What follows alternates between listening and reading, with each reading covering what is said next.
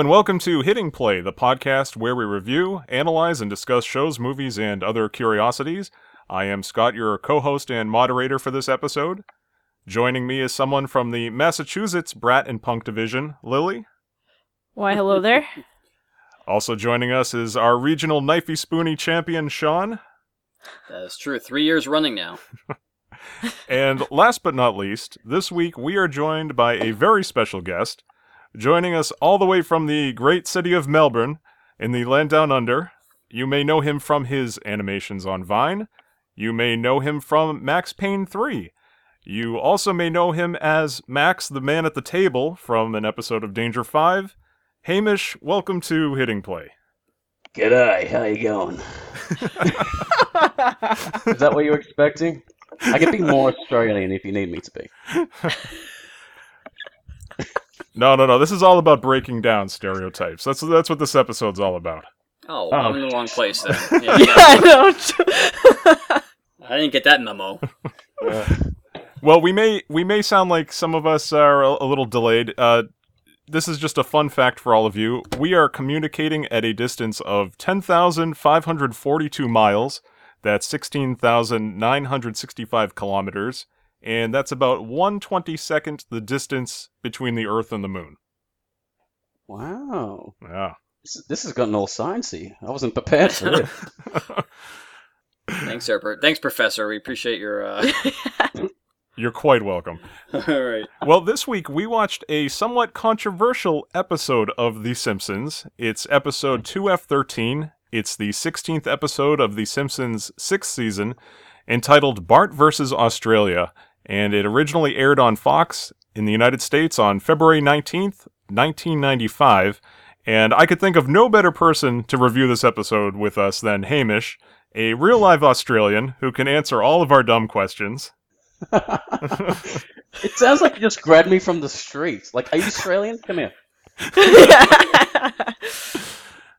Well, Scott tried to call some random Australians collect, but, you know, you're the only one that would pick up, so... Yeah, they wanted to boot him, I guess. Yeah.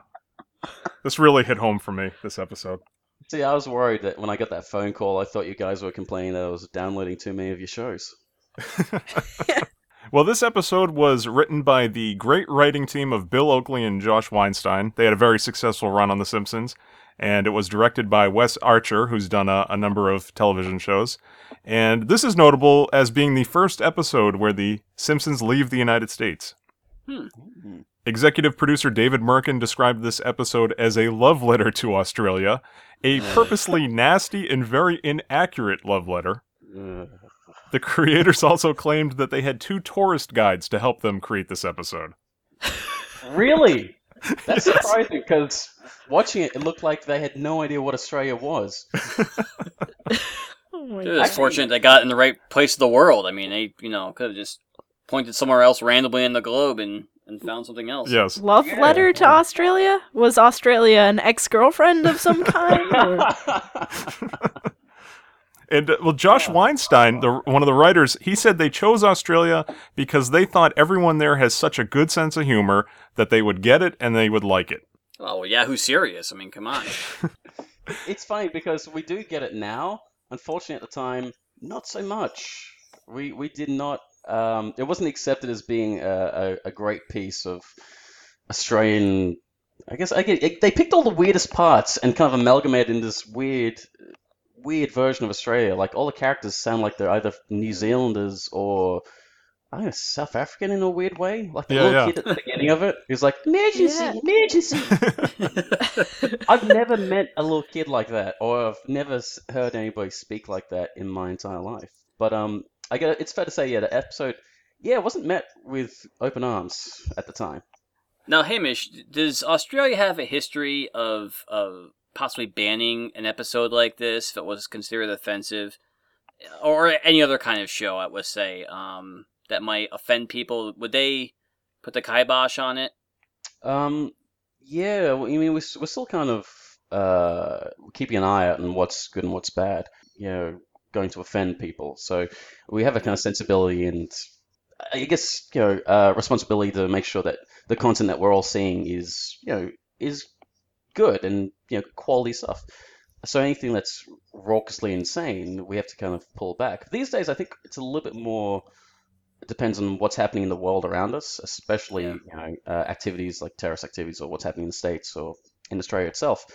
So a lot of things are still kept in check. But in the early days, yeah, we're pretty harsh about those sort of things, especially Simpsons. Like we look at The Simpsons now, that particular episode, and we're all quoting it.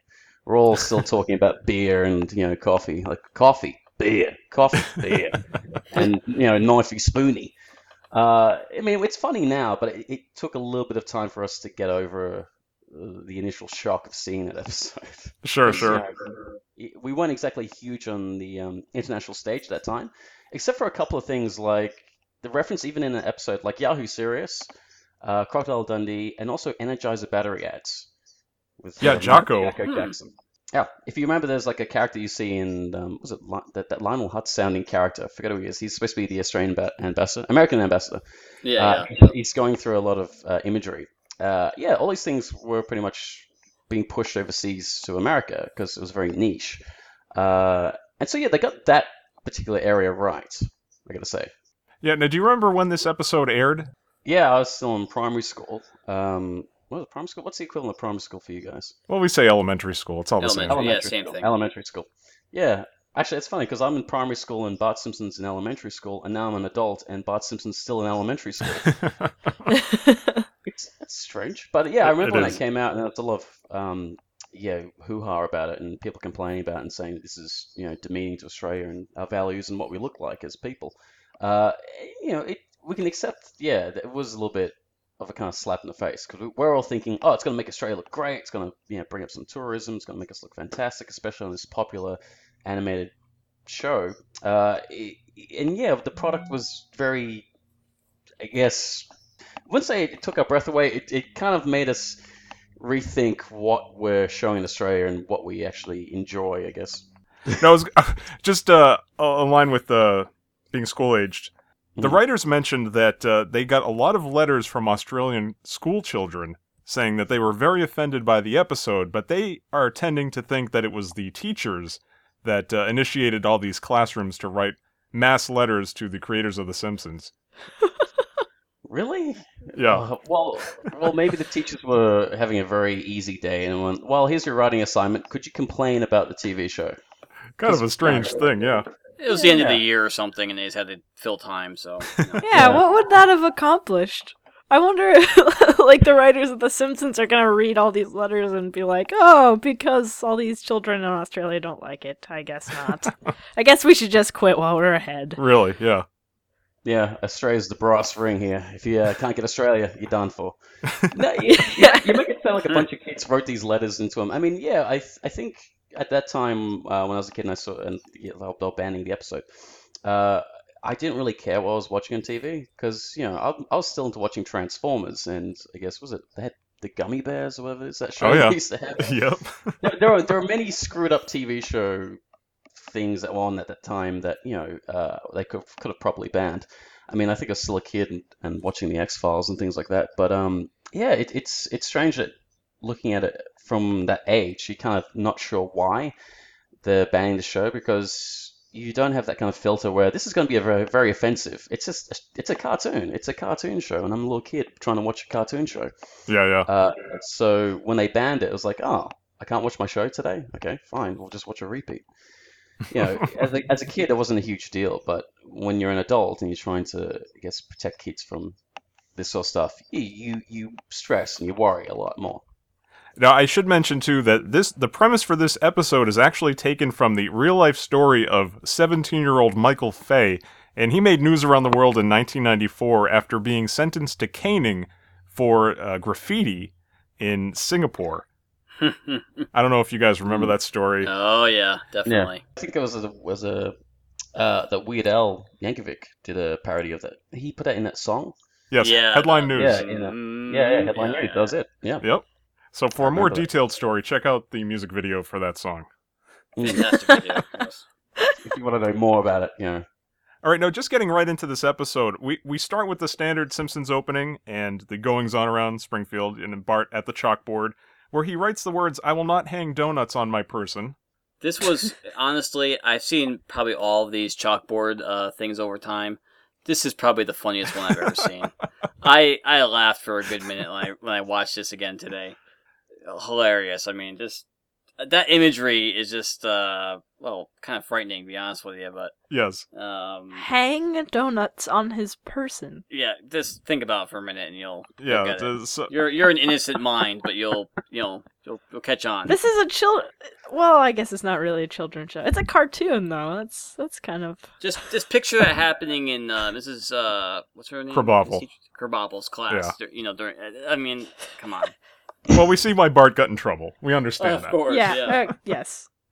And the couch gag for this episode was kind of funny. The carpet of the living room is water, and they kind of emerge, and Bart has a snorkel, and it's kind of something different.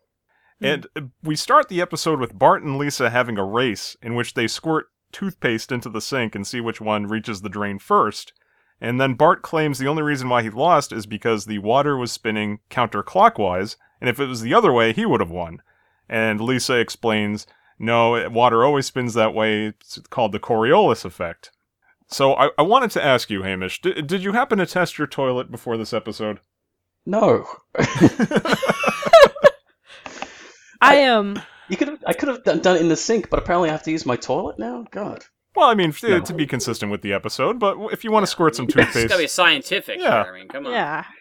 No, unfortunately, I did not test my toilet for this. I mean, knew I should have for science, but instead I was in the toilet for other business, unfortunately. I'm sorry. I hear you. So I actually looked up the Coriolis effect, and, it's completely untrue that the toilet bowl water spins the opposite way on a different hemisphere. It only affects hurricanes and water on a larger scale, like over the ocean. Mm-hmm. Just a little bit of water in a toilet isn't quite affected by this scientific theory. Yeah. And my toilet ran clockwise, completely opposite from The Simpsons. And the sink drain, too. I didn't actually test mine. Now I'm curious. I'll be back in a few minutes. Yeah. Take care of business. Yeah, I gotta do some science. I'll be right back. So, if you go to the bathroom, you're like, excuse me, I gotta do some science. Some paperwork, as we Sorry, like to kids, say. you gotta get out of here. Dad's gotta do some experiments. Yeah.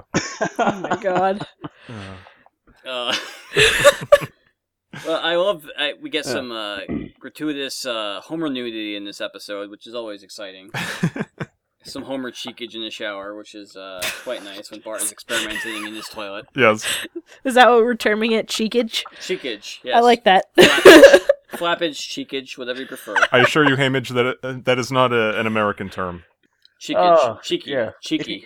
Go ahead. If you want to use it, go nuts. So, also, Lisa explains to Bart, anywhere south of the equator, even if it's Argentina or Rand McNally, the water's going to spin the other way. Thought that was pretty funny. Sliding that joke in there. Nice work. So Bart grabs the phone book, and he's very interested in finding out if this is true. He opens it to the international dialing section, and he goes about randomly dialing these numbers, and they go on forever.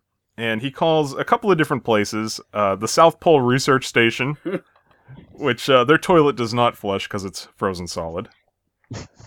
And he also talks to, they don't really identify the country, but it's some South American country where the government official doesn't have the ability to translate too well. He understands Bart's question as the tide is turning, which he relays to El Presidente. And fearing a coup, they jump through the plate glass window.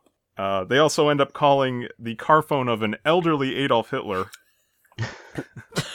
Yeah, with the license plate Adolf 1. Well, he did survive, World War II. I mean, it's just a fact. It's a fact. Well, that's what the documentary series Danger 5 is all about, right? It is. I think it's about time that somebody actually put the truth out there. And it's good that they got on top of that. I like how you see the gentleman on the, I think it's a unicycle, go by him and say, Buenos noches, mein Führer, as he rolls by on his unicycle. He gives him the Hitler salute, or the palm up salute, palm down salute. Yeah. Hitler has a little sigh of annoyance, or you can't win, you can't get away. And that was, I mean, this was, what, 1995? Mm. Yeah. And, portable or cellular phones will become a nuisance 20 years later, that's for sure. Oh, they also call a South Pacific island that just experienced a volcanic eruption, and that poor guy lost his life trying to answer the phone. His priorities were really messed up there. I mean, he got on top of that house to escape the danger, and then he was like, "Oh, there's a phone," and he just jumps in. It's like his survival instinct stopped as soon as he got himself to safety, and he's like, "Oh, I better answer that phone." Yeah, And the receiver is already in the lava, so I don't know what he was trying Yeah. to do at that point. I mean, Yeah, I'm it was a surprised it lost still cause. was functional in the. Yeah, that too. Anyway, Lisa reminds Bart that, calling all these places is going to cost a fortune. So then Bart decides, well, on his next one, he'll call collect. And this is where he calls Australia. And we cut to Australia, where a koala is electrocuted as it touches a telephone pole transformer, I guess. And I wanted to ask you, Hamish, does this happen often? Do you have a lot of koala-related power I was outages? thinking the same thing. Is this a common behavior of koala bears? Do they try to touch transformers and get shocked? If they're awake at some point. But it's strange. Like, we do have animals electrocuting themselves. Not commonly koalas.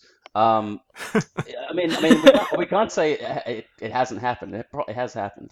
But we usually just get like the different kinds of animals electrocuting themselves, like bats or possums or just birds. There you go. Yeah, we got that's all you those. gotta know. It's not just koalas. Koalas aren't the only things being electrocuted. Just be sure of that. We're electrocuting everybody and everything equally. Well, that's good, I guess. Good job. Yeah. Have you guys ever heard the noises a koala makes? No. I'm It's sure one of the horrifying. most disturbing things I have ever heard. You really? You should listen Yeah. to the possums that we have out here. We actually Oh have my god. we have possums that live in basically nearly every tree of Australia. I swear, wherever I go, there's always a possum. But I had a friend of mine who was listening to a couple of possums squabbling outside, and she sounded like some sort of weird, the sound of the devil. That's what she said. It sounds like the call of Lucifer. These two animals just squabbling at each other in the middle of the night. Oh, It man. was, it was an interesting remark, I gotta say. Glad I don't live in Australia, that's for sure. Oh, come on, it's beautiful. Oh my goodness. Oh man, well, I don't want to be eaten by a possum. We have possums here. What are you talking about? I know, but they don't make satanic noises outside. Just don't get them angry. That's it. Yeah, just don't piss off the possums. There you go. Because That's a universal one thing. minute you're feeding them, next minute they're stealing your car. That's right. That's like bears. Well, then here you have trying to get bigger food possums out. than we do. Never mind. Yeah, I think I'll breed a possum a different. Well, you say you had bears stealing cars? Stealing food out of Oh, cars. sorry. It's always like bears are stealing cars, and then they're like, maybe we should steal some food. Nah, don't worry, we'll just take the car. There's like 3 bears in a Pontiac driving down the street. Yeah, we have plenty of drive-thrus around, so. Yeah. There's Oh more my bear God. sightings at drive-thrus these days. They're stealing cars, going to drive-thrus, and just stealing food there. That'd be weird. I didn't know things were so bad in America. God.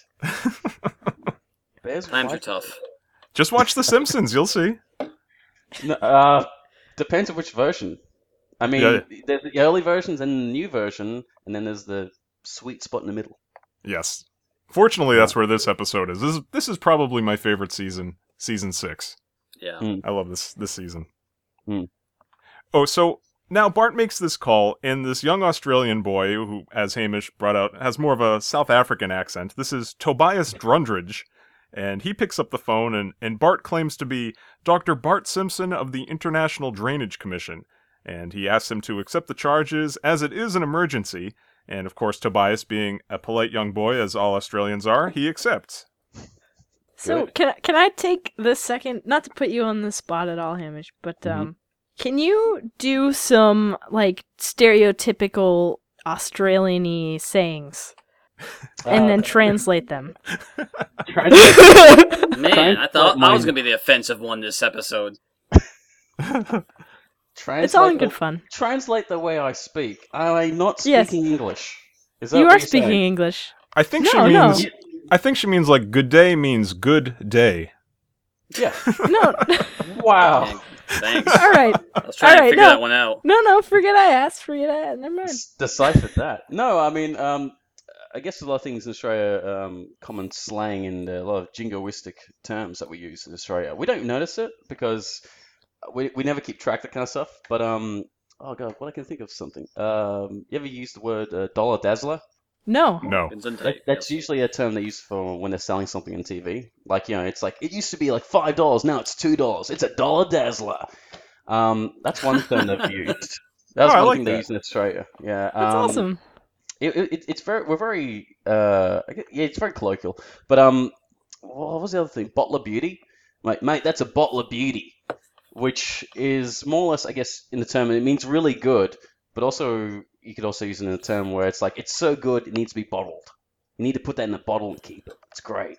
It's fantastic. Hmm. And again, I See, can't say that's those awesome. words in a normal way. I have to use like an Australian lower register of Australian speaking and go into that kind of stereotypical, mate, that's amazing. Look at that. Mate, that's a beauty. That's the voice I use when I go overseas because when I'm speaking like this doesn't, to anybody else, this doesn't feel Australian enough. So, No. you go to Hong Kong and it's like, mate, look at that. I'm in Hong Kong. No, See, I only Hmm? ask because your expressions are far more colorful than American expressions. We have no, vibrance in our dialect of English. What are you talking about? You guys have vibrancy, Yeah. right? Have you ever Yeah. been down to Like New York what? City anywhere, Willie, before? I mean, come on, that's pretty vibrant down there. You head down to the Queens and you see some vibrance. oh yeah. Wait, you talking about these guys in Brooklyn who are like, hey, what you doing? Oh, doing, hey, oh, and it's all of that going on? You mean? Hey, who's the American that just came on? Put Hamish back on. There's a guy from Brooklyn on the phone. Yeah, he's just calling in. He's like, hey, what you doing? You talking Australia? Oh! And then he leaves. That's it. He doesn't. Oh, The man. guy doesn't stand around having a long conversation. He just drives by or walks by and says like, "Oh, what's this guy doing?" Oh, walks off. You're like, "Who was that?" I don't know. Oh man. Now, Hamish, I should probably ask you now. Have you ever stepped foot in an Outback Steakhouse? No, they don't exist in Australia. Really? You're missing something out because that Outback Steakhouse is quite a place, I'll tell you. If you just read the menu and They the have that- names of the food, you would laugh. They have that bloomin' onion, which is fantastic, I gotta say. I've heard about those things. Oh, they're I great. feel offended for Australia whenever I would step foot into an Outback Steakhouse. Actually, we're even more offended because if you look at the ads, have you ever seen those ads for Outback Steakhouse? Oh yeah. Unfortunately, yes, yeah. Okay, do you know that? Because there's a guy on it in, I think the early ones. There's a guy with glasses. He's Jermaine Clement from Flight of the Conchords. Oh yeah. He's on that ad doing an Australian accent, and he's not Australian. He's from Yeah, New he's Zealand. from New Zealand. Yeah. Huh. Yeah, and he's on that. And here's the thing: Australia, Outback Steakhouse isn't even made in Australia. The guys who make it haven't even been to Australia. Yeah, it's based out of Chicago, actually. Yeah. Yeah, and the thing is, the whole thing is a farce. So, like, when I looked at the ad, and I was like, okay, so you have an Australian-themed restaurant which isn't made by Australians, the people who have never been to Australia, and you've got it being promoted by a New Zealander. This is weird. Very weird. It's like, yeah, it's like, again, the Simpsons episode, where it's like, have you been to Australia? This is the most weirdest thing ever. I mean, look, we do love steak, and we do love eating food, just like everybody else. Sure. But with in Australia itself, we never hang a lot of Australian paraphernalia on the walls to really show you that this is Australia, because we just hope that even though you're in the country, that you know it's Australia. So, like, Did you know that they call the appetizers Aussie-tizers? I do now, and It's- I'm never going it's to come to the horrible. country now. no, Speaking of steak and things, do you guys, and this might be an off-color question, so Scott, you might want to get ready to edit this out. okay. Now, does anybody there, do they eat, like, kangaroo or anything? Yeah. Okay, I was just asking. I didn't know. Scott, No. you I were said- laughing at me. No, It's I didn't not- say anything. I could hear you sighing across the phone. It's not off color. We actually have Okay. eaten. I've eaten kangaroo and emu. So Ooh, we're able to eat our coat of arms because our coat of Wow. arms is an emu and it's kangaroo. And the thing is, yeah, you can eat it. It's not bad. It's a little bit with kangaroo because if you look at a kangaroo, like the biggest portion of itself is its leg, and it jumps all over the place, and so it's a little bit chewy. Huh. Yeah, I mean, you'll have a bit of a spring in your step. Oh I man. had to throw that one in. That's Of course, that's no, yeah. a dad joke for I you. like that. That was good. I have to say about Outback Steakhouse, one final thing, is the most offensive thing I've ever seen in there is they had a little card on the table that told you how to order cheese fries as an Australian, and it was God. spelled CHAZE, FROYZE, and then like PLAYZE, so it was Chase Fries, please. What the hell is that? I know. You sound like a poor English boy asking for food. It's like someone rewrote Oliver and changed it to cheese fries. So it's like cheese fries, please. Here's the funny thing: we actually don't have cheese fries in Australia. We just if we want, cheese fries, we just get the fries and put cheese on it. Right. That's it. Cheese fries is a very American thing. I've got to say, and it's strange. That seems such like a bizarro thing for you guys to have. Isn't that terrible? It's really not showing you guys in the greatest light. But then again, when I went overseas to Shanghai, they had the expo, an international expo where they have all these little, I guess, tents with different samples of different countries. Mhm. And I went over there with a couple of mates of mine, and we actually went to the Australian tent. Okay, and I don't know how to describe it, but because they're selling a certain flavor of the country, not the history of the country, it's the flavor of it. I went over there and everyone was wearing akubras, type of hats, wearing Drysabones, the type of coats that we have in Australia in the outback, and everyone was saying "G'day." And this is to a bunch of people from Shanghai who are going, "What is this weird, fascinating place?" And so, as Australians, we're going here watching these people just really lather on this Australian fakery. You walk by them and they're like, "G'day," and you're like, "Yeah, hi, mate. How you going?" And then we went and saw this presentation, and there was this presentation because they apparently spent like a lot of money on this whole thing. The presentation was the most broad presentation of Australia ever. It wasn't like Australia was founded by Captain Cook and all this stuff. It was just basically Australia, good minerals, great land, good people, and that was it. Oh man. I'm not even kidding you. It was the most strange experience to be in Shanghai watching an Australian tribute to Australia, which really didn't involve much of Australian history or Australia. That's gotta be surreal. It is strange. It is the strangest thing ever. I do have to also mention, I'm happy to announce that our local Outback Steakhouse went out of business. Yeah, it was terrible. It is gone. It was. Well, One time I went there with my family and I got a moldy salad. That was great. Oof. Actually, strange enough, in a weird coincidence, and even though everyone loves watching those videos, BuzzFeed actually had a bunch of Australians trying Outback Steakhouse. There's a video online you can actually watch, and it also involves Sean James Murphy, who's from Danger 5, who played Tucker. Oh. Huh. Yeah. Oh, that's He's cool. We'll have appearing in a to. bunch of BuzzFeed videos at the moment. Oh, is it really? Yeah, he's basically playing. Well, he's basically the Australian in a group of other Australians trying American things because BuzzFeed doesn't go any further than here, try American stuff, you Australians, or hey, Australians, try American stuff again. Yeah. Ways or whatever. But yeah, it's strange. He's appearing in those videos. That's There's cool, a I guess. Danger 5 connection. Yeah. Just going back to the episode.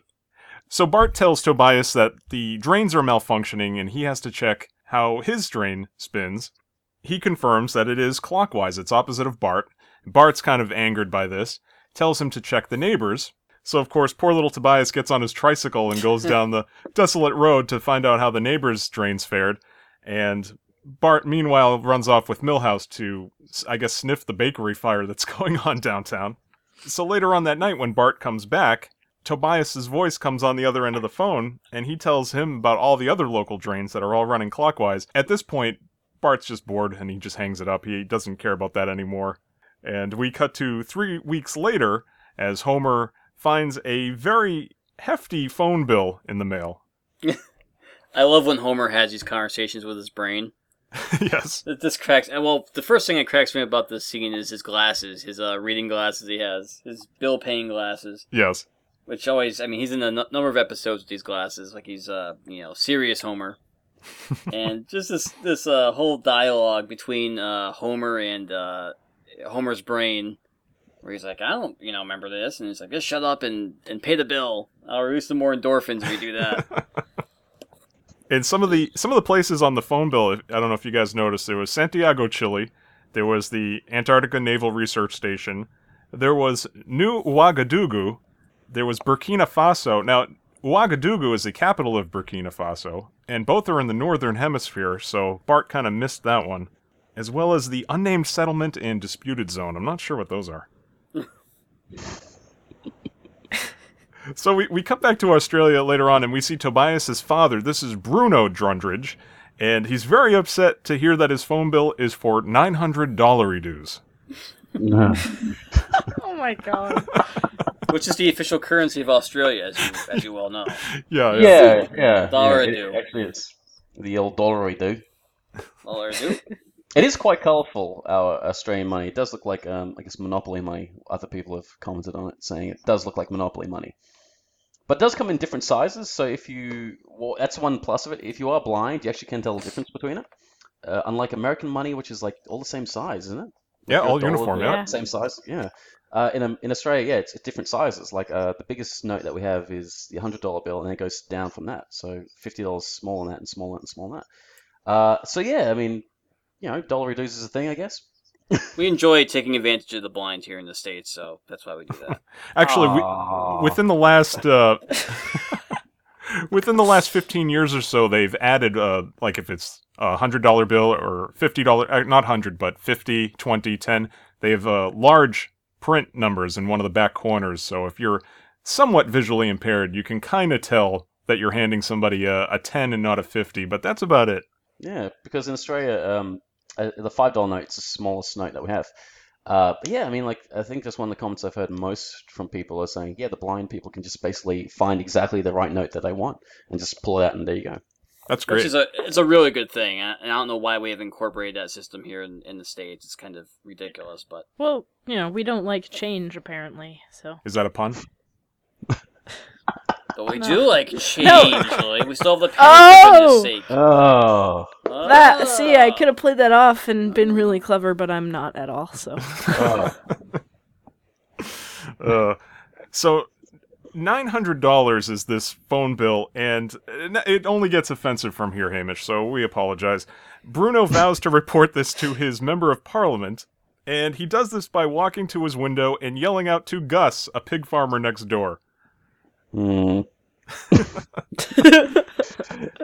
think even you knew that was offensive to us. You Of didn't course. even know too much about Australia's culture to know that was slightly offensive. Well, pretty offensive. I knew this when I was 11. Yes, this was not right. Now, one of the phrases that his father says to Bart while he's having this conversation is he calls himself, "What do you think I am? Some kind of Aussie drongo?" Mm-hmm. Is that what does that refer to? Is that a actual term? A drongo? Yeah, we still use the term drongo. It just means you're an idiot. Okay, all right. Yeah. It's like, mate, what are you being a drongo? That's Drongo. it. Yeah, like Okay. being an idiot or a fool. Okay, thank you. Very good. There we go. No, from here, Gus agrees it's a bloody outrage, and he agrees they should report it to the Prime Minister. They then shout for the Prime Minister, who is in a nearby lake, naked, floating in an inner tube, and drinking a Foster's beer. Mm-hmm. I believe they say his name is Andy. Have you ever had a Prime Minister named Andrew? I'm trying to remember all my prime ministers. But no, I don't think we've actually had one called Andrew. So they made that one up, especially for the fact that, he was lying around naked in a tube in the middle of, was it a field? With like, It's like a lake, pond. yeah. Yeah, Pond. sort of like a lake, a pond. It's good that that guy has, really good access to his prime minister. We can hardly get a hold of him here. That is I one. guess. Yeah. I gotta compliment Australia on their beer. Foster's is a fabulous beer for the money. The value you get from the huge can of beer is just wonderful. Now, Hamish, Thank you. Hamish, set us straight on Foster's, please. What do you want to know? I don't think they make it here. They don't make it here. It's not a product of Australia, actually. I think Really? it wasn't. I'm trying to remember the history of it. It was actually two American guys who came to Australia, I think in the 1880s, something like that. And they actually came to Melbourne. They started making the beer, Foster's, I think, for Carlton Brewery.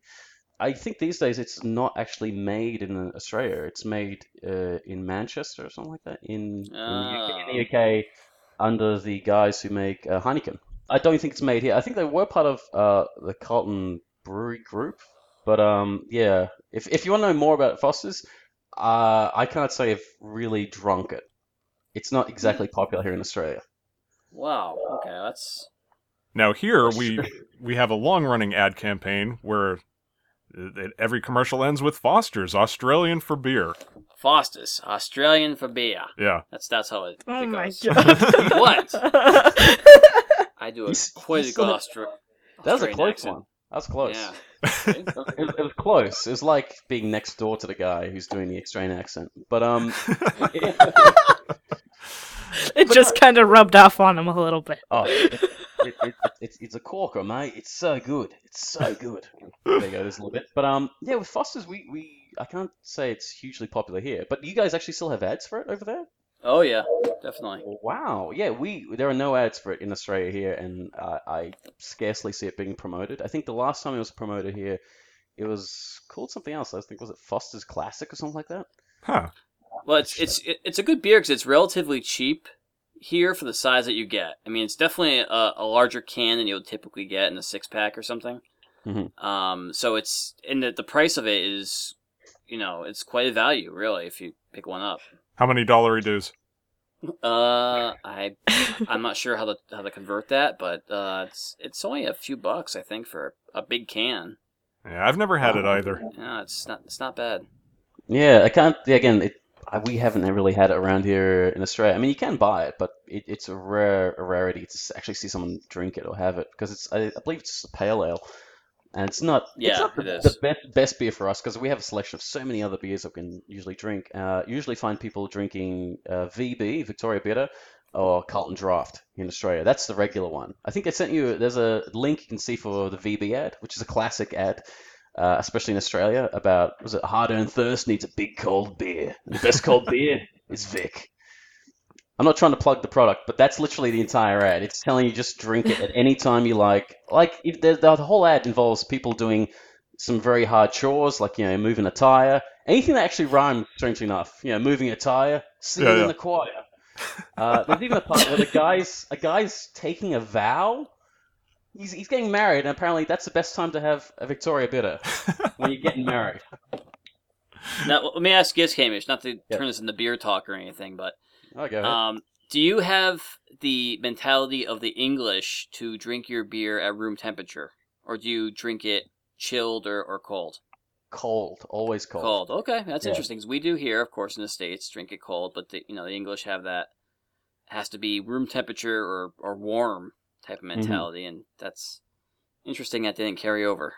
It depends. I mean, like I do know a lot of English people. I mean, English people who in Australia still drink it cold. I think the whole warming it up thing. I'm not sure if that's applies to all their beer, but in Australia we just have it cold. It's good to have a cold one or a coldie. Should we call it? Coldie. Yeah, having a coldie over here, mate. Yeah, I mean, we just have it cold. I mean, we don't do anything special with it. We don't, do any magic or whatever. I mean, the only magic we have in Australia is making quality beer and quality wines. Again, I'm not trying to plug Australia, but that just sounds good. Yeah, well, how much are you getting from the Chamber of Commerce for? Probably 50 cents. That's it. That's half a dollar due. Oh my god. Uh, Yeah, I'm getting nothing. I'm getting nothing. But it'd be good to be paid just to say these things. Actually, I do have a cousin who gets paid for saying things. Strangely enough, that's just a weird factoid if you want that. It's Well, very vague. She gets paid for saying things. Because that's a problem though. I mean, he's my cousin. He's a voice artist, and he's been a voice artist for Australian commercials and things like that. Awesome. That's a weird factoid because it's strange to say like, oh yeah, I got my cousin. He does voices. Yeah, but he does. If you ever look him up, you find a guy called Robbie McGregor.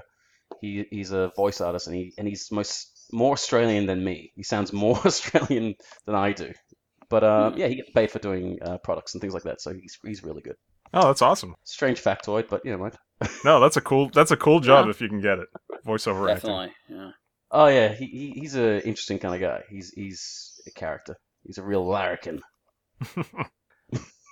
So back to the episode here. After they complain to the Prime Minister, we cut back to Springfield, and Bart's just receiving tons of letters and bills. In fact, there's one from the Hopping Mad Bill Collection Agency. In fact, one of the stamps on one of the letters commemorates 30 years of electricity, I did notice that. That was pretty funny.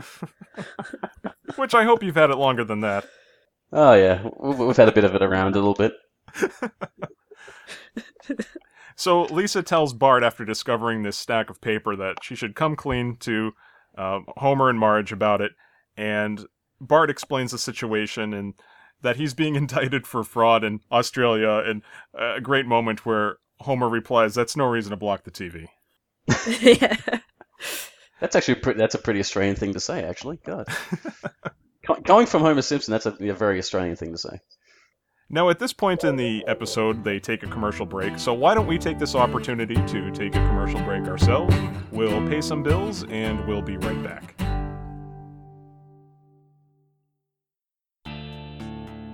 From the centre of Australia comes the most pure amber liquid you could put inside your body. Dingo Nuts. Made from 100% kangaroo, 2% goat, and 3% Vegemite. Dingo Nuts. It's the Australian brew that your dog could drink, your mum could enjoy, and also your cat could walk in from the street, look at it, and leave again. Dingo Nuts. Mate, you gotta get some Dingo Nuts. The greatest beer in this country has got to offer. Dingo Nuts.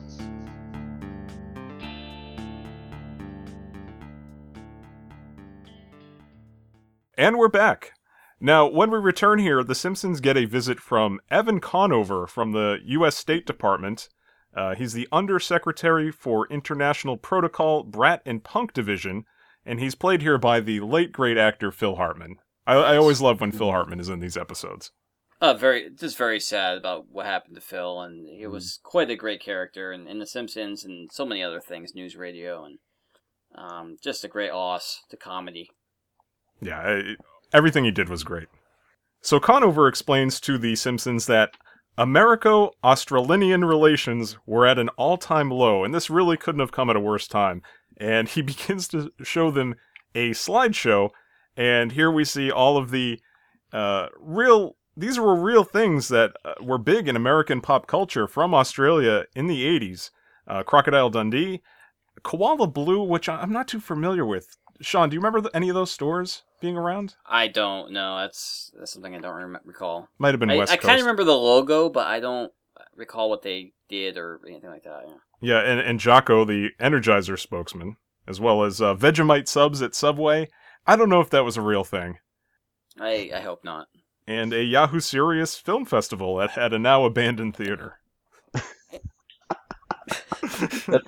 That seems about right, unfortunately.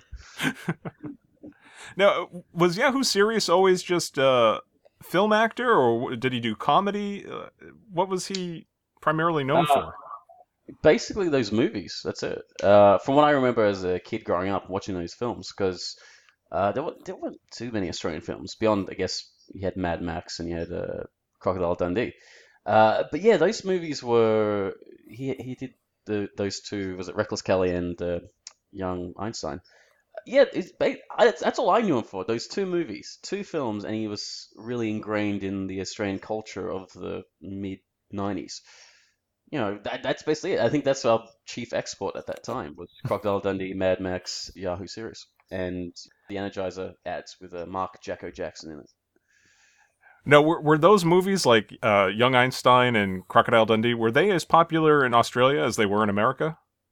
Yeah, they were very popular because Yeah. Australia didn't have too many products like that coming out of Australia. I mean, the Australian film industry isn't huge at the moment. It's still very cult in a way. Like especially the first Mad Max. The first Mad Max compared to what it is now. Now it's like this glorious resurgence of the action genre. But back in the day, it was very much a kind of your B-grade film. They filmed the first Mad Max in Melbourne, and they filmed it in guerrilla style, and they didn't get permits for many of the scenes that they did. But no, they filmed it around Melbourne. They filmed it at was it Science Works, the Pump House, over at Werribee, over at Melbourne University car park. Actually, there's a photo I think I posted on Tumblr a couple of years ago. I went around and had a look at some of those locations because I live in the town of Mad Max, and yeah, the locations still look the same except there's like a little bit more grass. There's more housing now, so you can see that kind of evolution of time has changed and things look a lot different to the way they did, but still the same. Especially the car park where Max meets the Interceptor for the first time. That's interesting for the fact because I work just near there. Huh. And I've walked through that car park so many times, and that it's very iconic, and it still looks exactly like it did back in the day. Oh, that's cool. Hmm. We have there was a movie, a John Cusack movie from the 1980s called One Crazy Summer. I don't know if you're ever heard of it, but that features many locations around where we live. And in fact, John Cusack graduates from a school that I went to, and it's just funny to see similar thing, those locations all those years later. It is strange to see your own, I guess, the place that you've lived at being remodeled to be something else. Yeah. Especially if you ever seen Ghost Rider. No, I haven't. If you've stomached going to see that movie, Ghost Rider, that entire thing is supposed to be set in Texas, like some sort of city in Texas or somewhere out in the middle of America. But the thing is, it's all Melbourne. I'm looking at it, like, I can't focus on the story because I'm going, that's Melbourne, that's on top of Melbourne, that's the bridge, that's the Yarra River. Even was it Rebel Wilson in the movie as well, who's quite popular these days in doing an Australian character or any kind of character these days. But yeah, it's strange to see that these days, that you can watch something and it can be labeled as something else, but deep down that that's the wrong thing. Right. Well, we see a lot of that too with American productions that are filmed in Toronto or Canada, because production costs are so much cheaper in Canada, and they get a better deal filming things up there. So if you've ever been to Toronto, you can definitely see the skyline and things they put in there. It's supposed to be, I don't know, Los Angeles or Chicago or somewhere, but yeah, anything. Actually, yeah, anything to save a buck, I guess. Exactly. It's true. Conover tells The Simpsons now that it's simply too late to pay the bill, and that as a sign of good faith to the people of Australia, they'd like to imprison Bart for 5 years. And Homer calls it tough but fair. Marge, of course, does not want to send Bart off to jail, and so Conover tells the family that there's one other option, and it's that Bart makes a public apology. So they agree, and they take a flight from Springfield, and the camera pans through the earth. It was a funny gag here. I don't know, did you guys notice all the things that were inside of the earth? Like the guy crawling out of the coffin, digging down, Yes. skeleton. Yep. And then that goddess of time from Hinduism in the center of the earth. I think that was Vishnu. I'm not sure which Hindu deity that was, but then also Skylab. That was a famous thing. We apologize for that falling on Australia, by the way. Horrible accident. Yeah, it's fine. At the airport, there's a funny moment when they finally land. Lisa explains to Homer that it's actually summer there, not winter, and Homer disappointingly throws his sled by the wayside. Bart is told that the sign that he sees explains that there's not to be any outside plants or animals, and if he brings any in, it could disrupt the environmental balance. And so Bart sadly tells his pet frog that he doesn't want to be in any more trouble, and he leaves it off at the airport fountain and promising to pick it up when he returns, but of course it goes right out the window and is lovingly adopted by a kangaroo.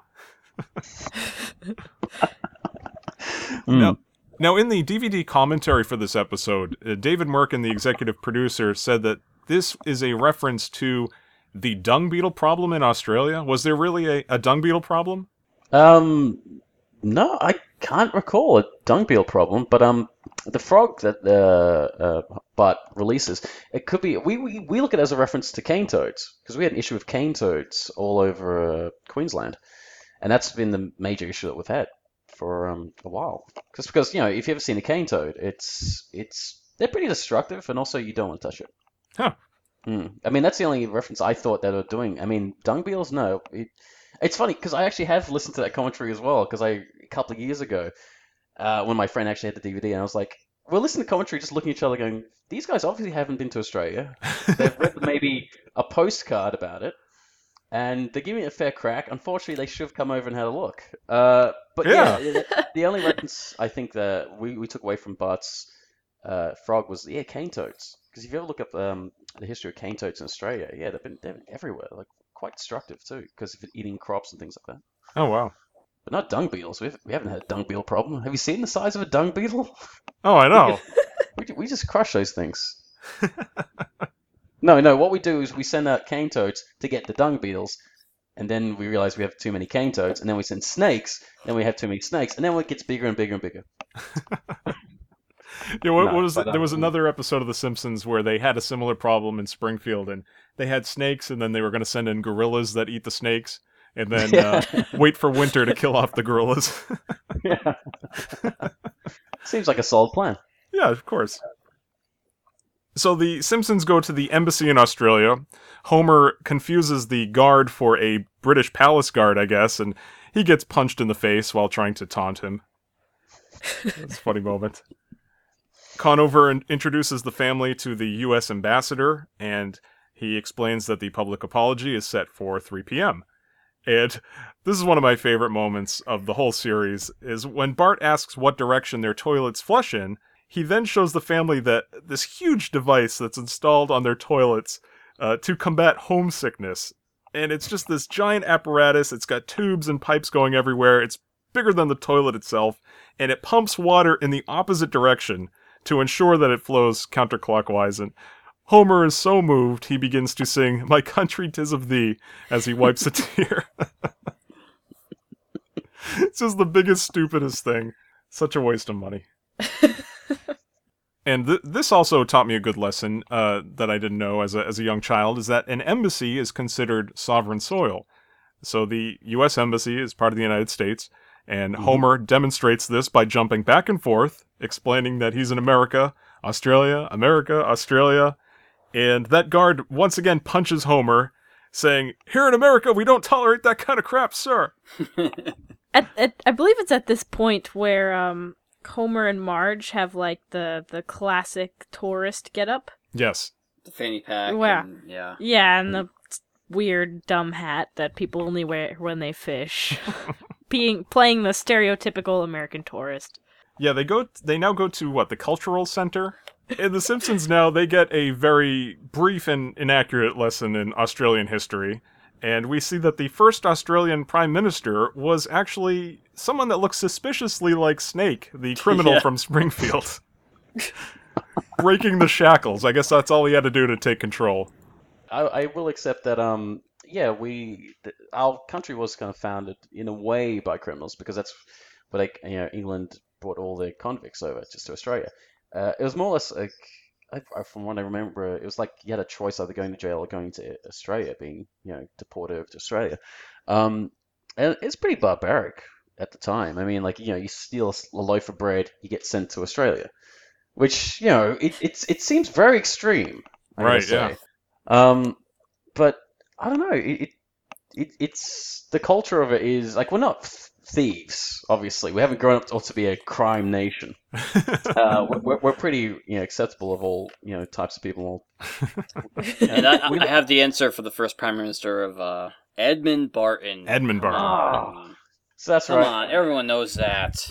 Edmund Barton. Everyone knows that Edmund Barton was born January 18th, 1849, and died January 7th, 1920.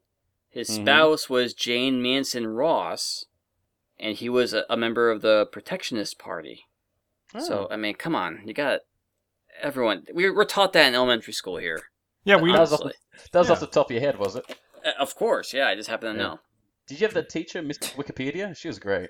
It's Miss Google, actually. She's almost as good. Oh, Miss Google, she was okay. Yeah, she does get a little bit confused when you mention one thing and she gives like 5 other options or 20. Yeah. It's strange. Yeah. She's great, but Mrs. Wikipedia was a good one.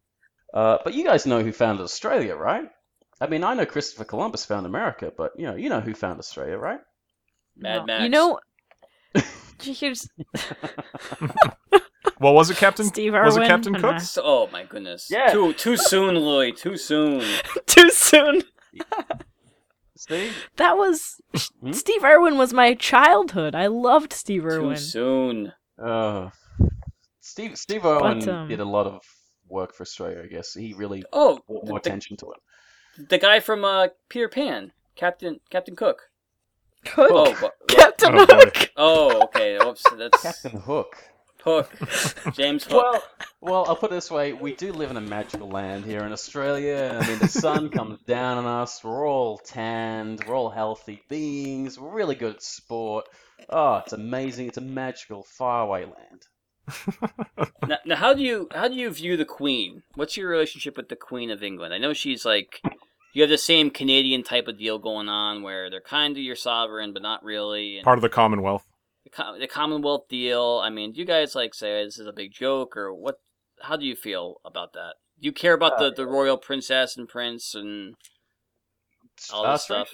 Really, pretty much, it's like one of those things that pop up that there are people who are really strongly opposed the whole idea and want to make Australia its own country away from the Queen and everything like that. But yeah, it's strange because like there's a lot of people who just love the Queen. I mean, we have nothing against her. She hasn't done anything really wrong. I mean, we can't actually say she has much of a job. Like, unlike a prime minister, she's not running the country. She's just coming down and saying hi and how are we, and then popping off back home. So we don't hate her. I mean, like we literally do love her a lot and enjoy the culture and what they bring to us. And without England, obviously Australia wouldn't be established the way it is now.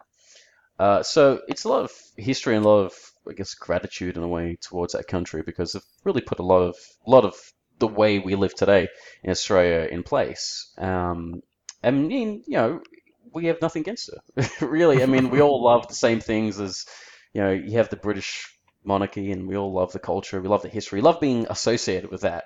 So in a way, it's like there are people who want to get away from that, want Australia to be Australia, proper Australia. But a problem with that is becoming, export tax and import tax and all that stuff is going to get higher and higher. But no, with the Queen, we got nothing wrong with it. I mean, there's no one really complaining about the whole situation. It's just, we accept it. We think it's a very good deal that we've got going on, and we just want to be associated with that kind of royalty because we are, kind of English, kind of, we all want to be part of that culture. Yeah, so yeah, no one's got any issues against her. We think she's great. And the Queen's on your currency. Yeah, she's on everything. She's on my currency, my shoes, hats. She legally is allowed to walk into your house, take your VCR, and walk out again. And then you realize you're still using a VCR. So you got more problems than the Queen taking your VCR at that point. Yeah. She comes in, kicks your door down, and says, "Excuse me, can I use your bathroom?" And you're like, "Oh, I'm just using it right now. Too bad." And she'll pull you out of it. Different type of throne.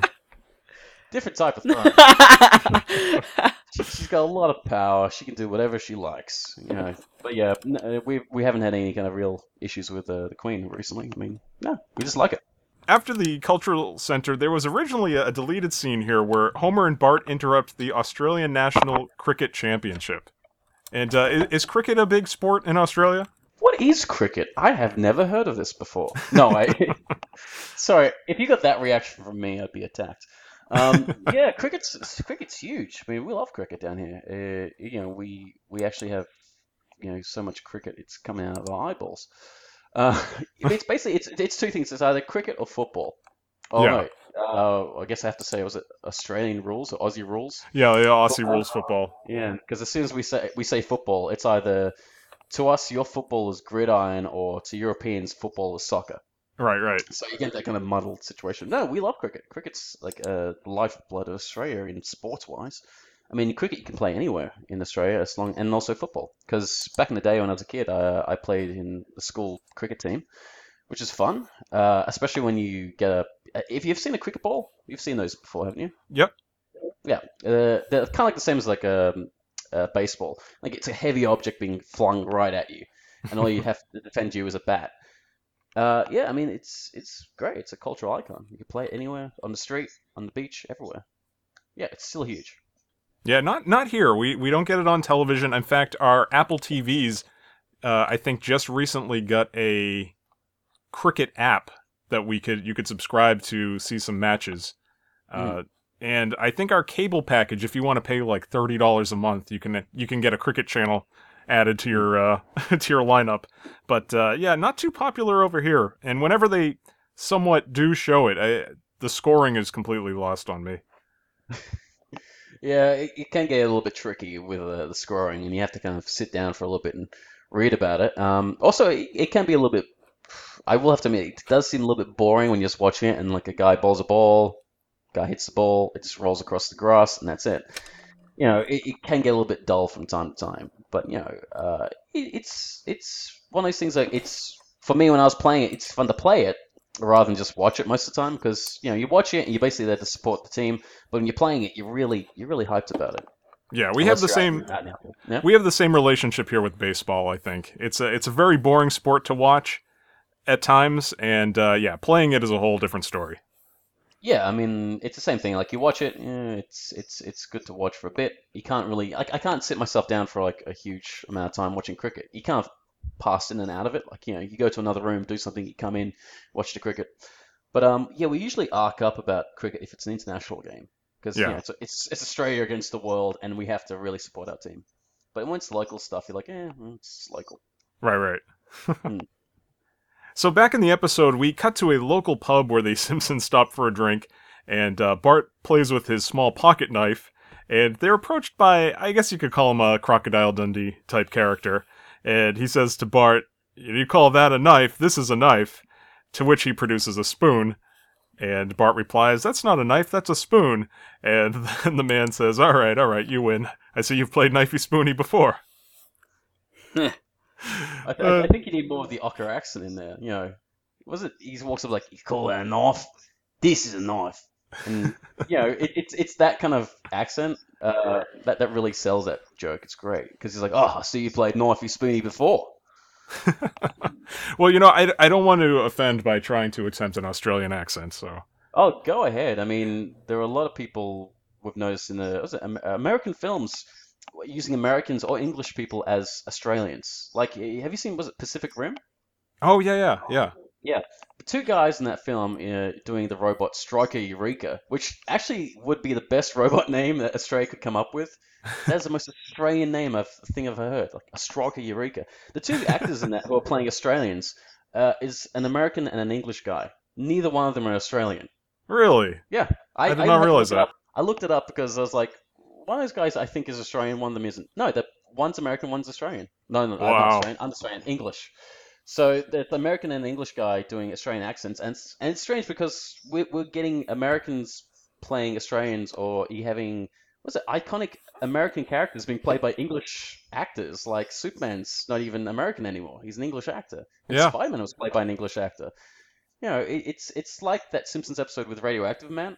How was it the painting a cow or a horse and the same? Horses don't look like horses on camera. Yes. And it's like once if you need a cow, you just tape a bunch of cats together. It's that kind of stuff where it's like, the whole fakery of Hollywood. It's surprising. Yeah. I think we're fooled over here more than anybody else when it comes to accents. I don't know. I just found out, this is embarrassing to admit, but I found out like 2 months ago that Gillian Anderson from The X-Files is British. And Really?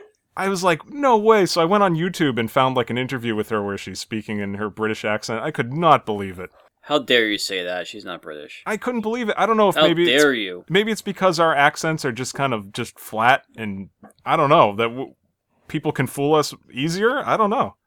Well, we brought this up in our last podcast. We reviewed Sherlock last week, the first episode, and Lily and I mentioned that there was a Californian, I'm doing air quotes right now, guy in the episode, and he had probably the funniest American / California accent I've ever heard in my life. Yeah, it was like, dude. I'm just, yeah, it was like horrible. I was like, It's that like, is obviously not the real. British guy trying to do an American accent. It's Mhm. not working. So also at the bar, we talked about Foster's already, but there's a great gag here where I mean, that was the big selling point in all those Foster's commercials. Is like Australia, Foster's Australian for beer, and the hand just smashes down this giant can of Foster's. That was the big striking image of every commercial. So at the bar, Homer asks for one of those famous giant Australian beers, and the bartender gives him basically a can the size of a small keg. And Homer's a little disappointed, saying, "It's pretty big, I guess." That keg thing, they actually did sell. They actually do sell a product like that in Australia. It's like a mini keg. What's it called? Tap King. And because I got one last year from a friend who got me, and you can get like small kegs of beer, different types of beer. You put in your fridge, and then you have this separate kink or the tap that you connect onto the front of it. So it's a mini keg you actually can buy for your fridge. And there was an ad campaign here in Australia, and was it Lionel Richie? A guy opens his fridge and it does, Lionel Richie's famous song, "Hello, is it me you're looking for?" He's in the fridge. He's in the fridge in a white suit with a piano, and the guy's like, "Oh, wow." And, Lionel Richie hands him a pint of beer. Oh my goodness. Yeah. Look it up. I will. Oh man, that's hilarious. Mm. Yeah, it used to be that these, American celebrities could go overseas and just cash out, or cash in, I should say, doing all kinds of like Japanese commercials, never anticipating that the internet would come around and we could, find all of these things and make fun of them. Yeah, now I can watch, was it Arnold Schwarzenegger, and he's doing his noodle ads. It's great. Yes. Oh, no, the best one was Nicolas Cage doing Pachinko. Yeah, Pachinko. Yeah, it gets insane. He's on top of like a Lamborghini or something going, "Pachinko!" Man, he loves it. We then get the famous exchange, the one that Hamish brought up earlier, where Marge asks the bartender for a cup of coffee, and the bartender replies, "beer." And no matter what Marge says to correct him, that's all he understands. That's all he replies with. So funny. So then we cut to the Australian House of Parliament, which I guess it actually looks like it was taken from Austria, and a couple of letters were scribbled in. Yeah. Kind of a strange gag there. Mm. Marge and Lisa leave. They wish Bart good luck. They go off to do some sightseeing. And Bart and Homer step into the House of Parliament. They meet the Drundridges face to face. And the Prime Minister calls the meeting to order. And he says that he believes Bart has something to say. So Bart walks up to the microphone and apologizes pretty sincerely for everything that he did.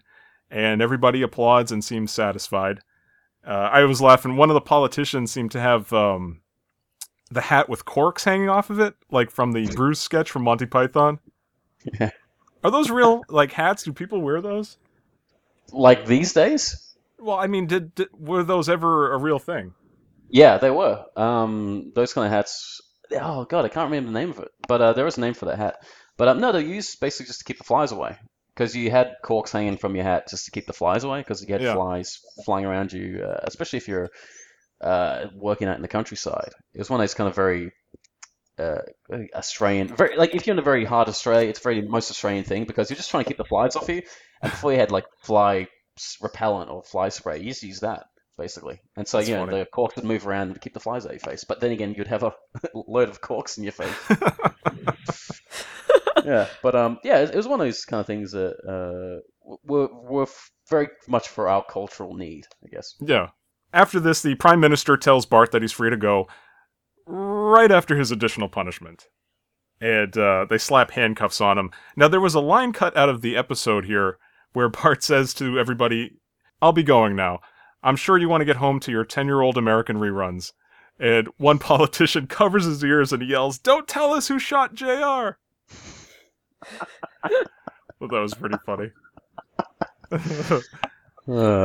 So I wanted to ask you, how old are the reruns American reruns that you get in Australia? Do you have anything that aired in maybe the 80s or early 90s, or? Like MASH? We're still getting episodes of MASH. Not new ones. They're not selling as new ones. No. We're not that far behind. Right. But no, we still have reruns of shows. I mean, most of the time it's like some filler.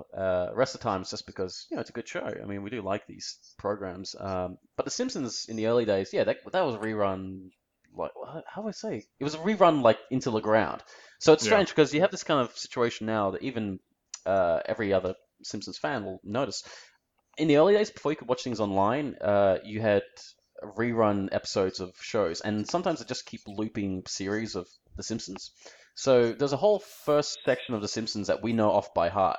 But as time went by and they started getting longer and longer and longer, there are episodes where I can't remember the reference, or I don't know what it was, or I don't know what the new episode's referencing.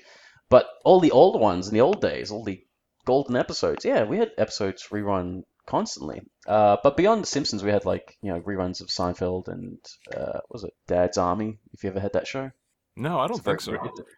it's a very British show.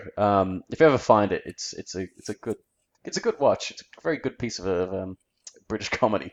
Huh. But no, we had a lot of reruns of TV shows like beyond, like Friends and whatnot. I think they're still repeating Friends now, and that '70s show, I think recently has gotten another airing at the moment.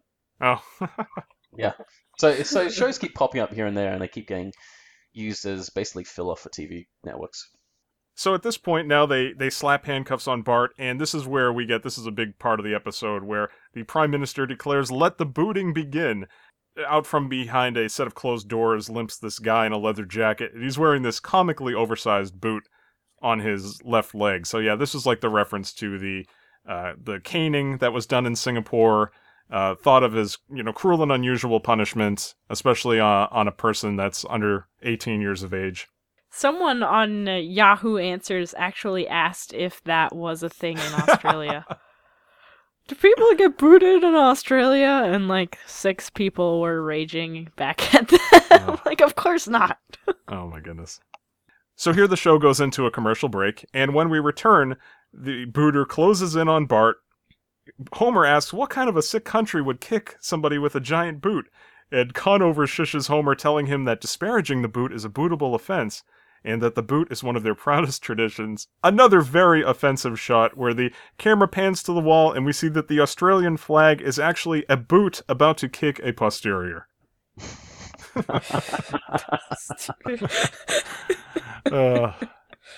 have been worse. That's true. Oh, man.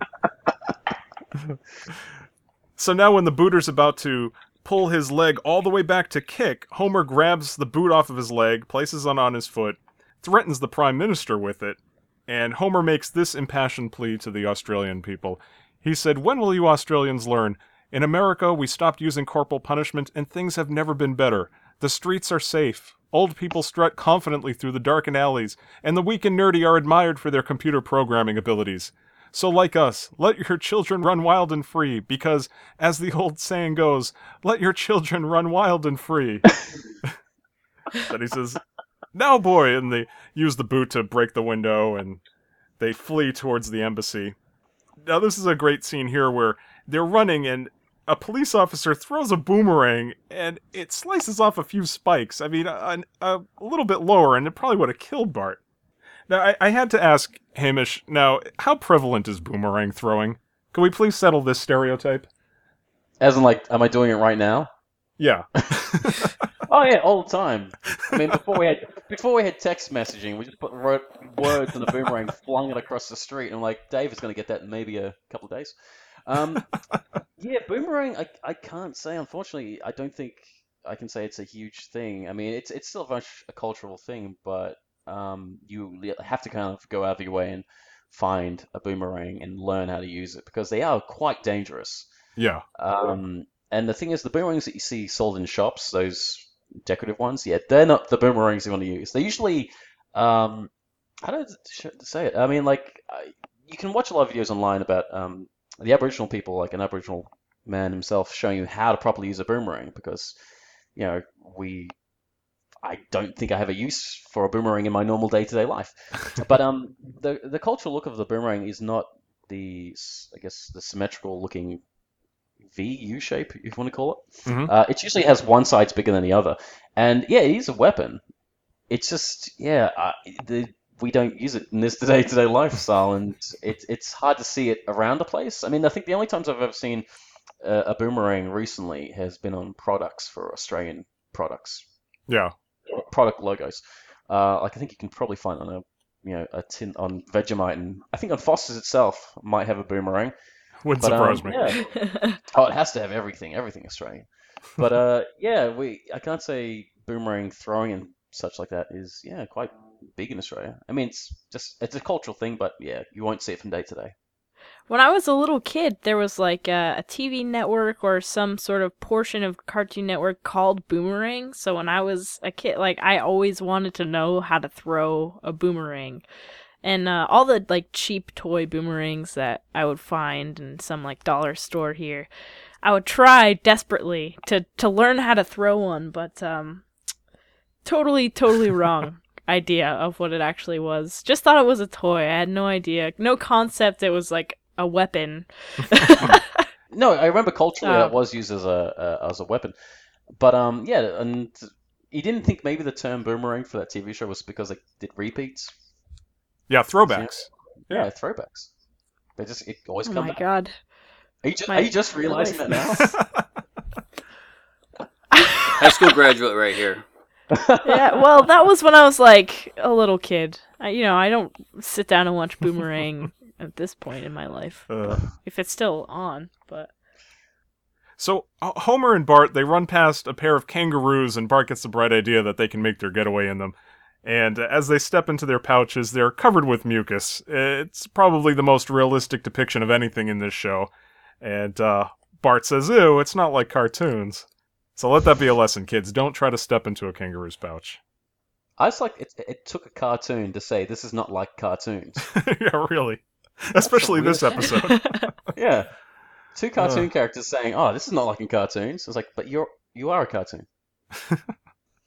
Now, meanwhile, Marge and Lisa are at the South o' the Equator gift shop, where the sign says, "Pedro says eats high koala tea." Now, this is a reference to the gift shop / tourist trap called South of the Border. Sean, have you ever been there? Or Lily? I have not. We just had a relative come back from there and brought us some postcards and bumper stickers. Oh my goodness. Never been there before. I have not. It's either. a weird rest stop that's like also kind of like a restaurant. I don't know. It's a big rest stop that you go off on the highway, and it's, I think, between the border of North and South Carolina, and it's basically pretending that you cross the border into Mexico. So everything's like sombrero themed and everything. Really cheesy stuff. Really terrible place. It's quite racist, yes. Get the tourist experience without being a tourist. Yes, exactly. But anyway, that's what that's a reference to.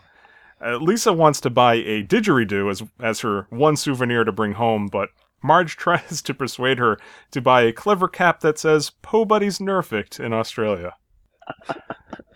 Which, at that time, I had seen hats like that. They had them for Cape Cod, Massachusetts. Po Buddy's Nerfict. I think they were you just slap whatever city you're on or what country you're in onto the hat, and that's what it's sold as. So they're interrupted by the shopkeeper, who's pushing all the frogs now out of the store. And so the time scale isn't too correct, that the frog would multiply that quickly, assuming it found a compatible mate in Australia. But anyway, we're seeing that the bloody things are everywhere, as he says.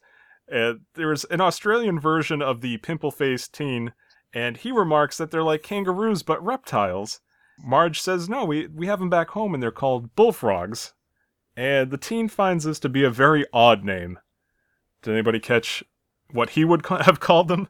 Chazwazzers or something Yeah. like that. I used to be able to do the voice. Like, I would have called them Chazwazzers! That was pretty good. The squeaky voice Dean's a great character, Yes. especially when he's making a taco for Krusty. Yes. It's like. It's like, I got your taco, sir. Oh, he drops in the deep fryer. He's like, ow, ow, ow. He finally hands it to him. He's like, here's your taco, sir. And then he's like, I don't want it. What? But this comes out of my salary. If I had a girlfriend, she'd kill me. Yeah, see, those are the references. Which is, oh God, I remember those episodes. That was great. So good, so good. Chazwazzes. Chazwazzes. Mm. So it's at this very moment that Bart and Homer happen to run by, and they're pursued by a large crowd. And this is worth kind of going through and freeze-framing this scene. Here we see them being chased by police officers, the Prime Minister, Conover, Bruno Drundridge, the Booter, as well as an Aboriginal man. Wes, I believe his name is Wes, a character from Mad Max 2, The Road Warrior, as well as the bartender from earlier in the episode, and Crocodile Dundee. This is actually the Paul Hogan Crocodile Dundee chasing them for some reason. That's those are everybody. That's everybody in Australia. So as they near the embassy, the ambassador, now he's sick of the Simpsons. He doesn't want them to come in. So he begins to close the gate as they approach. But the gate control is made with pride in the USA, so it starts sparking and it malfunctions and stops, and they're able to get in. During the DVD commentary, they pointed to this moment where they're like, see, we make fun of ourselves too. There's more truth in jest than anything else, unfortunately. So there's a whole nother negotiation over the phone, and they finally agree to a compromise that Bart will get booted, but now it's by the Prime Minister through the gate with a regular shoe. In fact, it's a wingtip, as he mentions. So Bart agrees, saying that it's time for him to bend over and accept his destiny. So with all in attendance, he walks over to the gate. Prime Minister's waiting, he's shining his shoe, and he bends over. The Prime Minister declares, "This is for the Commonwealth of Australia." As he attempts to kick, Bart jumps forward and says, "This is for the United States of America." He pulls down his shorts, mooning the crowd, and across his butt is written, "Don't tread on me." And then he waves his backside to the angry crowd while humming the Star-Spangled Banner. I like the part here where Lisa basically says that she was impressed that he could write upside down on his butt, "Don't tread on me." Yeah.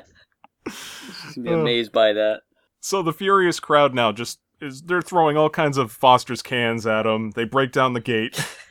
The family flees to the roof at the helicopter, and this is a scene taken from the famous photograph of the fall of Saigon in 1975, where they had to flee. So some odd historical reference there. And the helicopter is going to make its way towards the laundry ship, the USS Walter Mondale, and the Prime Minister and rest of the crowd, they make one final attempt to throw more Fosters. The Simpsons look down and one final time at Australia, they see hordes of these frogs overrunning, destroying crops, and they laugh hysterically. There's no wondering why this did not get well received in Australia. Even Lisa, who seems to be the most ecologically minded of the family, she finds it hilarious too. There's that ominous music that's playing as they watch this scene, too. Yes, because it's not all fun and games for The Simpsons, because the camera pans down, and we see a koala clinging to the bottom of the helicopter, and it ominously kind of smash zooms into its face, with the very dire music sting at the end. So, I would like to keep in the habit of asking an off-the-wall question. So, this is directed at all of you. What would you name the evil koala, if you had to give it a name? Oh, man. Paul Hogan. That's my name. Okay. Or Yahoo Serious, whatever you prefer. Oh, man, yeah. Keep taking all the good names, Sean. I'm sorry. I'd name it Foster. Foster. I'd probably just name it. Seeing as it's not very popular right now, that'd be Tony Abbott, who's our current Prime Minister at the moment. Oh, okay. Sorry, that got that kind of political at the moment, but yeah, he's a bit of a drongo. I know what that means now. Yes. And now you can. Yeah. In the Thank you. spirit of this episode, I would name it Drongo. I also need to mention here, as the closing credits roll, we get a beautiful version of the Simpsons theme here by Alf Clausen, and he actually brought in especially for this theme, a didgeridoo player. And the didgeridoo that you hear in this, it's actually PVC. It's not like the traditionally made one. And instead of the Gracie Film logo shush that we're all familiar with, we get more of that didgeridoo. But really a beautiful version of the theme. So what were your thoughts upon seeing this? I know it's been a while for me, I'm sure maybe for you guys too. Well, I recall this, there's so many Simpsons episodes, it's hard to remember them all, I guess you can say, over time. But this is one that really stands out to me as I would say it's probably one of the best episodes. Debatably. It's definitely a landmark episode, like you mentioned, Scott, with the Simpsons going to a different country. But, just the in-jokes, everything was very, very humorous. I would definitely say this is a probably top top 20 episode? See, growing up, I was never really the biggest Simpsons fan because a lot of the humor went right over my head. So, unfortunately, I missed out on it. But going back and watching it and being able to appreciate it more, it was absolutely hilarious. As offensive as it was, but it was sophisticated humor. For me, it was at the time when it came out. I didn't see a big deal wrong with it. It was a complete farce of what Australia looks like to us, and it did feel slightly insulting. That's only at the time when it came out. It felt like they were just really taking the piss out of us, or that we've done something wrong to them greatly. But over time, it matured with us because again, we still reference it and we still remember the episode and we still look back at it and go, yeah, that's pretty funny. But it's just that instant shock of when it first came out. And it's like, oh, that's what they think of us, and laying waste to our country at the end of it. Because if you can compare it to other times I've been to other countries, they've done their research for other countries. Like if they go to England or if they go to Brazil, like it looks like the country, and they make a couple of jokes about it. But with Australia, it's the most one that's if it was in the universe of The Simpsons, all the other countries seem like they're kind of farcical and funny, while Australia is vastly different compared to all of them. It just looks like a big wasteland of nothingness, or just brown land compared to everything else, like England and wherever else they go. It seems like they get it pretty correct. But Australia was, I think, it was the first one that they went to a different country, right? Yeah, I believe so, yes. Yeah, so I guess from the first experience of this and the cultural reception that they got from it, yeah, you could see they made a lot of differences. It just so happened that Australia was the first pick, and they did what they had to do. And these days, it's quite funny. It's still a funny episode to look back on. I mean, there's no hatred towards it. It's just one of those things to look back and go, okay, this is what they thought of us, and what the Simpsons are now compared to what it was then, greatly different. So yeah, it's a good episode. Yeah, I agree. This is one of my all-time, probably my favorite season altogether. It had an ice hockey episode, which I loved. I think it had the Stonecutter episode. The 101 Greyhounds, I think, was also in this. So there's so many great episodes. Weinstein and Oakley had such a great run on the show. And this is like just about, I think, the end of their era. I'm not too certain of that, but all of their episodes are just so great. Except for the one where Skinner is revealed to be Armin Tanzarian. I hate that episode. But that's for another podcast. But yeah, I totally agree. And I think as the years went by, and as you mentioned, the Brazil episode, they also make fun of New Orleans in an episode. There's a musical, I think, The Streetcar Named Desire. So there was a lot of controversy surrounding that. And I think over time, people have generally understood that, okay, The Simpsons will make fun of you, but it's definitely coming from a place of love, and it's so over the top, it's not really meant to be taken seriously. I think, if you look at it, The Simpsons makes fun of the United States more than anything else.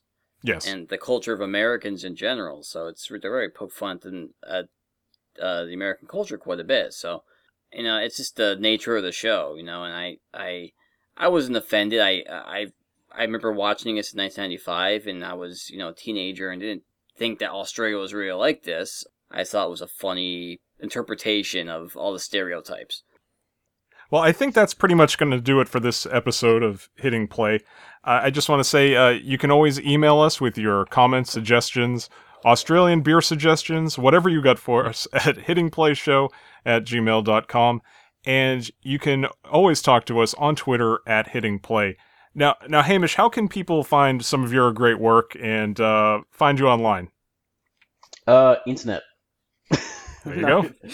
There you go. That's broad. No. Well, you can find me on Vine, Silent Hamish, Twitter, Silent Hamish.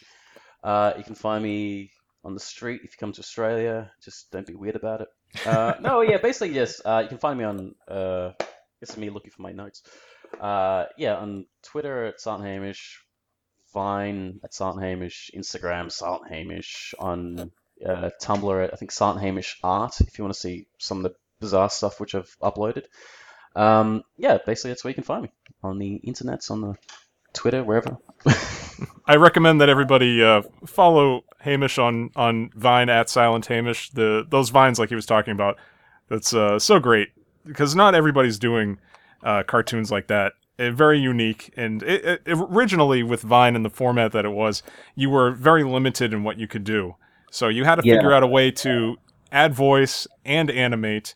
It's not like something you could just feed back into the computer or record a voice track over it. So it was cool to see how he dealt with those limitations. I did like a flip page thing. That was my way of being able to animate and speak at the same time. But his cartoons are great, so everyone check those out. And that's great that they found, the Danger 5 guys found you that way. I had no idea that was your connection to the show. That's awesome. That's the way they found me because I'm just a little fan, trying my best to keep this message going. But no, I think when Vine came around, when I was just doing it myself, the annoying thing I was like, I've got I think 2 more of those videos to do because I'm going to finish with 100 of those Saturday morning Danger 5 videos. Yeah. Unfortunately, because work got in the way, it takes a little bit more time to do these things because unfortunately I don't get paid to do these things. My real job gets in the way. So, I've kind of set myself out to do 100 of these Danger 5 Vines just so I can say, I've done 100, there we go. And annoying enough, the space in between has just been getting bigger and bigger because, just work and stuff like that. But, and also with your work, I don't see anyone else doing the flip page stuff. And I thought that's very inventive and very, classic animation style. Oh, thanks. Because every time you've seen, I guess, behind-the-scenes shots of classic Disney stuff being made, and they're always flipping the page to get the character to look like he's talking. Yeah. I think it works. For the limitations, I think it works. Because I don't use any uploading, because I don't think I'm that tech-savvy when it comes to that. And plus, it's only 6 seconds. If I don't want to spend an hour on something to make something 6 seconds. I mean, I spend basically, I think, an hour maybe drawing those little cartoon things put together and working out how to actually animate it. But beyond that, if you get to a point where you spend 6 hours or 4 hours on something that's 6 seconds, you kind of have to weigh up, what am I really doing here? Exactly. How much time am I spending here? If it's not fun and it just feels like a chore, then don't do it. Yep, I hear you. Now, Lily, you got anything to plug? You can find me on YouTube, Lilliputian22, if you enjoy video games or anything of the sort. I've got the same handle on Twitter. So those are the 2 places you could probably reach me the best. First, I'd like to give a shout out to the wonderful employee at the Yarmouth Radio Shack. His name is Mo, who really did a solid for me this weekend on my Maker Faire project. Visit that Radio Shack. It's probably the only one left on the Eastern Seaboard at this point. But they do sell some interesting things and wires and such. And also a shout out to Outback Steakhouse and the great Commonwealth of Australia. Thank you. Visit everyone, please. We'll make a note of that. Yep. We'll make a note. Yeah, I'll let them know. Also, you can subscribe to us on iTunes, and if you like the show, please leave us a 5-star review. It helps us out, and if you do, you will get a shout-out on the show, and we try to definitely be creative with those. You can also tap to rate us on the iTunes page. You can give us 5 stars there as well. And, anything that you do will be appreciated. Well, this was great, Hamish. This was definitely a treat, and I thank you for taking the time to join us to set the matter straight when it comes to Australian culture. I feel like I've done more damage than good, actually. So I feel I've done a disservice to my country. No.